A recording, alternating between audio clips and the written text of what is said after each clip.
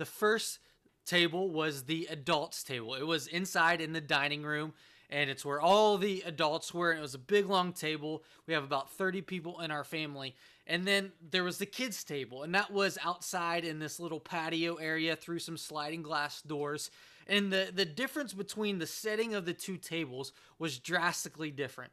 Adult table was where all the food was. It was all nice and warm, and it's where like all the energy was. And then out on the patio where the kids were, it was a little bit cold. There was like a little space heater, propane heater in the corner just to try to keep it warm. And I'm always be out there with all my cousins, and you look in through the sliding glass door and you'd see laughter and conversation, and you'd look around at the kids table and be like, oh my goodness, like there are my younger cousins here. And you didn't necessarily want to be around your younger cousins because they were immature and they were little, and we were, at least growing up, I was like, oh, I was always so mature. And I remember one of the Thanksgivings where one of my older cousins got invited to sit at the adult table, and she was celebrated and elevated, and we were all so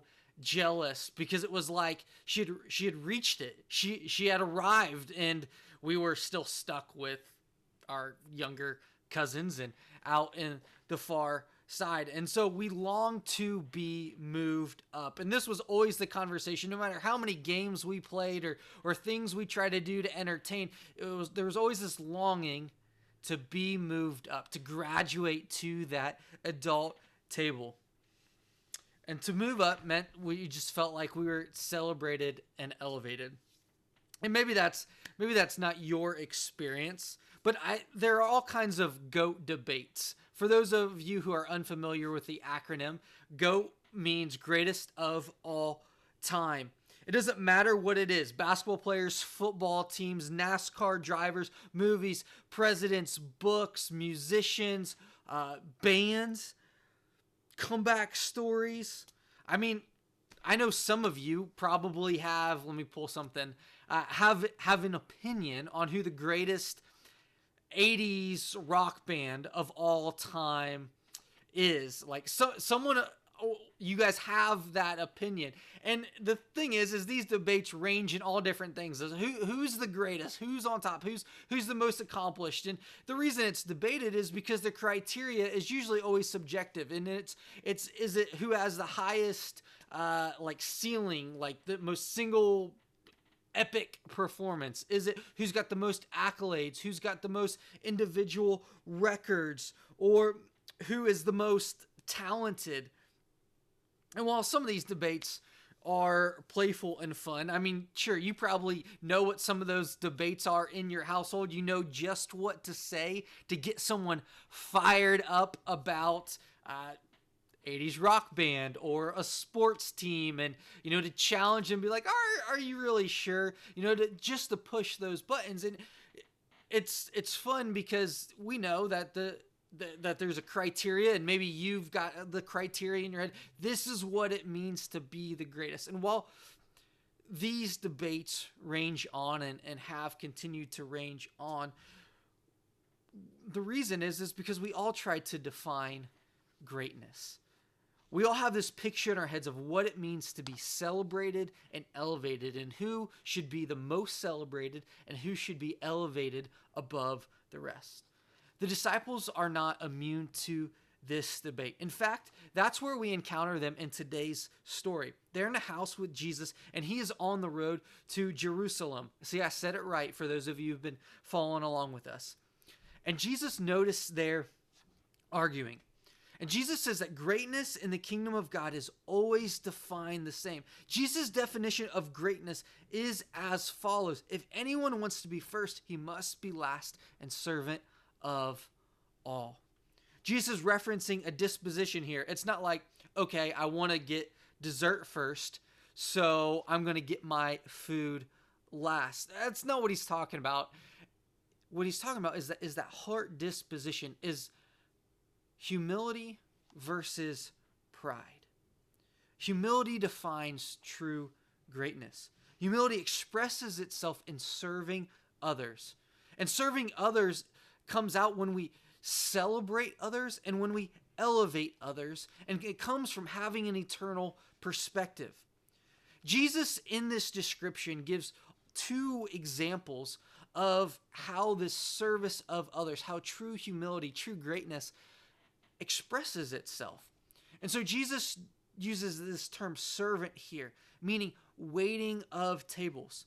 Jesus is sharply diverging from cultural norms by elevating this picture of what it means to be great. Plato said, "How can a man be happy when he has to serve someone?" In Jesus' teaching, to the contrary, the concept of service grows out of his concept of love for one's neighbor. The posture of the servant is a visible manifestation of the reality of God's love. Greatness in God's economy is not reserved for the gifted and privileged. Rather, it presents itself to every believer in the common and simple task of serving others. It's not always glamorous. Serving others means that you will be inconvenienced, and that you don't serve to expand your brand, but you serve because you are caring for someone else. You are seeing someone's need and you are meeting it. In a causal world, sometimes we serve because it serves our own self-interest. We do it because we think it'll elevate us and that we will be celebrated because of our service. And Jesus, in describing this picture of a servant, how it was not glamorous, is describing a picture of a service that is self-sacrificial. It is self-denying, and it cares for others. Because serving will inconvenience ourselves for the care of others. And greatness expresses itself in serving. And so Jesus doesn't leave the call to greatness as a call to service. He takes the child and shows how as he celebrates this act of service, how it simultaneously elevates this child. See, Greek and Jewish society were not fond of the ideals of childhood and adolescence as we are today. Societies with high infant mortality rates and a great demand for human labor could not afford to be sentimental about infants and youth. Thus, the disciples are not to be like children, but to be like Jesus, who embraces them. It is Jesus, not the child, who here demonstrates what it means to be the servant of all. And in Jesus' servants, he identifies someone who has been forgotten or put on the margins of society, who wasn't even thought of as a person, and elevates them, sits the child on his lap and says they are welcome and wanted. Jesus wants his disciples to be like him in welcoming people whom others push away and create distance with. Jesus has been sent on behalf of God to communicate what the Father is like. Therefore, as Jesus' representatives in the world, the disciples were to be like him. And when they would welcome, or others would welcome them, it's as if they were welcoming God himself to the table.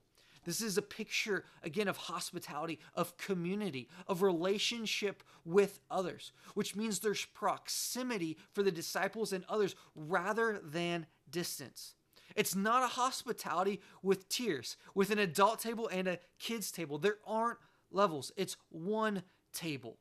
And Jesus is saying, slide over and make room for more people. And the people who are most like me are the ones who slide over and make room for more. And these people aren't people exactly like them. In fact, they're sometimes the people who are most different than them, like a disciple who was following a Jewish rabbi and the child. And this tone, this one is sent by God for Jesus to embody. And so it always begins with understanding this relationship. The disciples have been welcomed to the table. And if they realize this, then when others act in this way, they can't help but make room for them and celebrate and elevate them. In God's family, there isn't some kids' table. All are welcome and wanted. This is why we've been telling stories about other church planters, is because we are trying to celebrate the work that God is doing within the world. and to elevate them to a place to see, look, they are doing God's work. They are welcoming others to the table. They're inviting others into community. And that is what it means to be a servant. And so by inverting cultural norms, Jesus challenges the disciples to have this eternal perspective.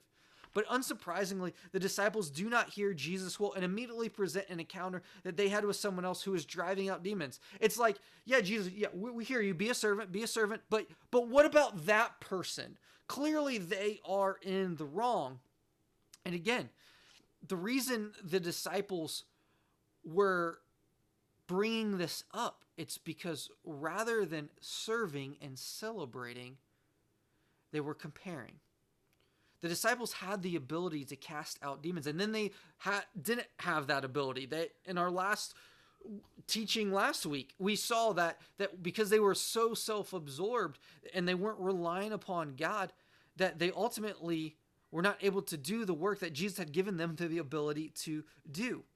They aren't concerned with the good this person is doing, nor by the name in which that person is doing it under. Notice what the disciples say.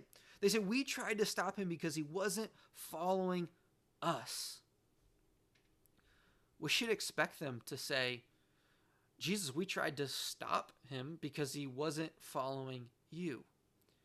But the subtle change of word here from you to us is another echo of their inflated self-importance. The 12 had a narrow perspective towards the work of God. They wanted to set the limits and they wanted to set the term because they were more concerned with the power and the prestige of following Jesus in contrast to the mission of Jesus. And you may be wondering why this is such a big deal. And remember, Jesus is on the way to die. Jesus talked about his mission. He's talked about his messiahship. He's talked about his impending death. And so all the disciples had in their head was when Jesus died, who was going to be the one to take his place. And they were trying to define greatness by their own perspective. And so let me just pause here and say this. This is so us. We face a great temptation to see the world in terms of us versus them. We do the same thing that the disciples do. What about them? And Jesus huddles us up metaphorically and says, focus on me. Focus on my mission, where I have placed you. The arbiter of truth for the disciples became a comparison rather than the mission. The disciples are letting their past experiences block the advancement of Jesus' mission in the world. Their pride is hurt. And so Jesus responds to them, don't stop him. He's performing work in my name. The situation would be different if the person was clearly performing acts in their own name. And if this wasn't genuine, then the exorcising of demons would not have been possible, just like it was not possible for the disciples. But this person is acting consistently with the way of Jesus, while the disciples were focused on their own self-interests. So Jesus applies his definition of greatness by giving three whoever statements that break the faulty dividing lines the disciples had created for bringing up this other scenario. Jesus says three common misconceptions about serving others which display a temporal perspective instead of an eternal perspective.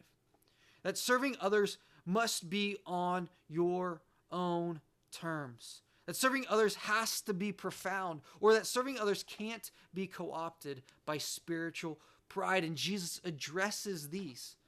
That serving isn't set by you. It is set by God, that serving others can be simple, and that serving others can be co-opted by pride. And Jesus lays down a heavy penalty for when our willingness to serve and when the barriers we erect prevent people from continually following Jesus. There's going to be a heavy price to pay.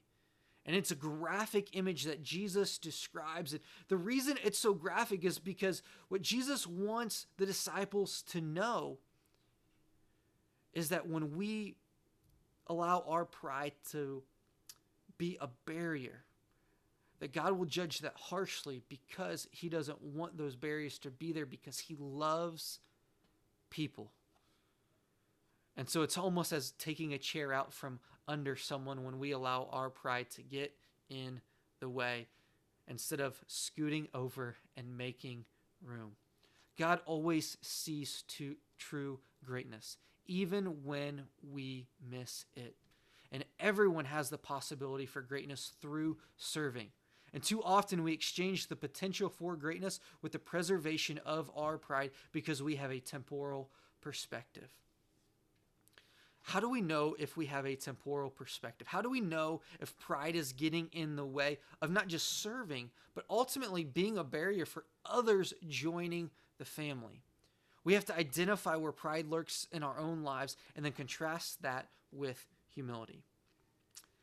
So right now, let's take a painful pride test together. I'm going to ask you 7 questions, and I want you to reflect on these.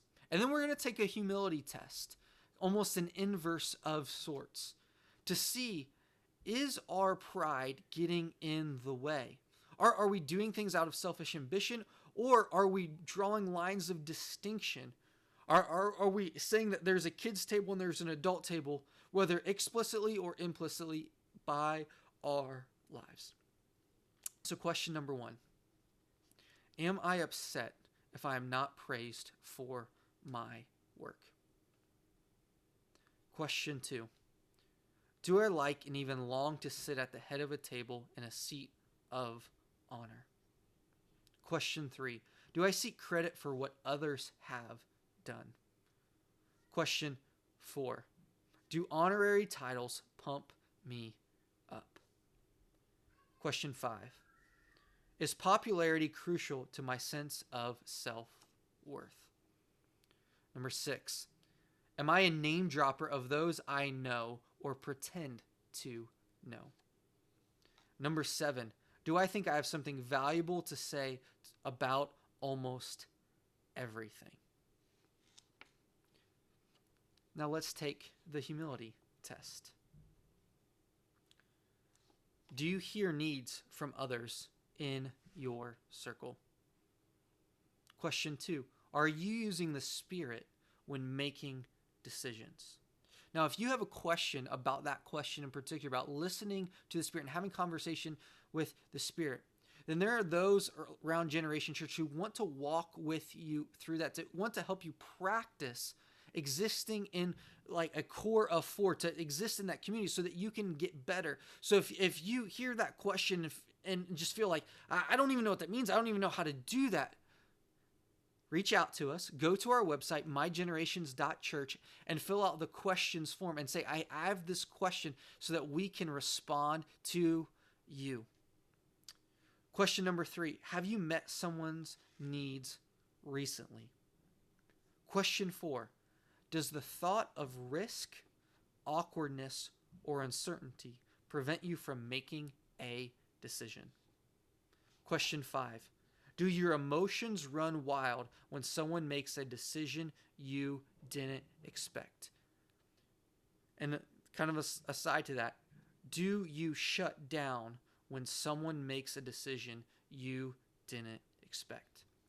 So question 6, when deciding where to spend your time, do you always look for an ROI, a return on investment?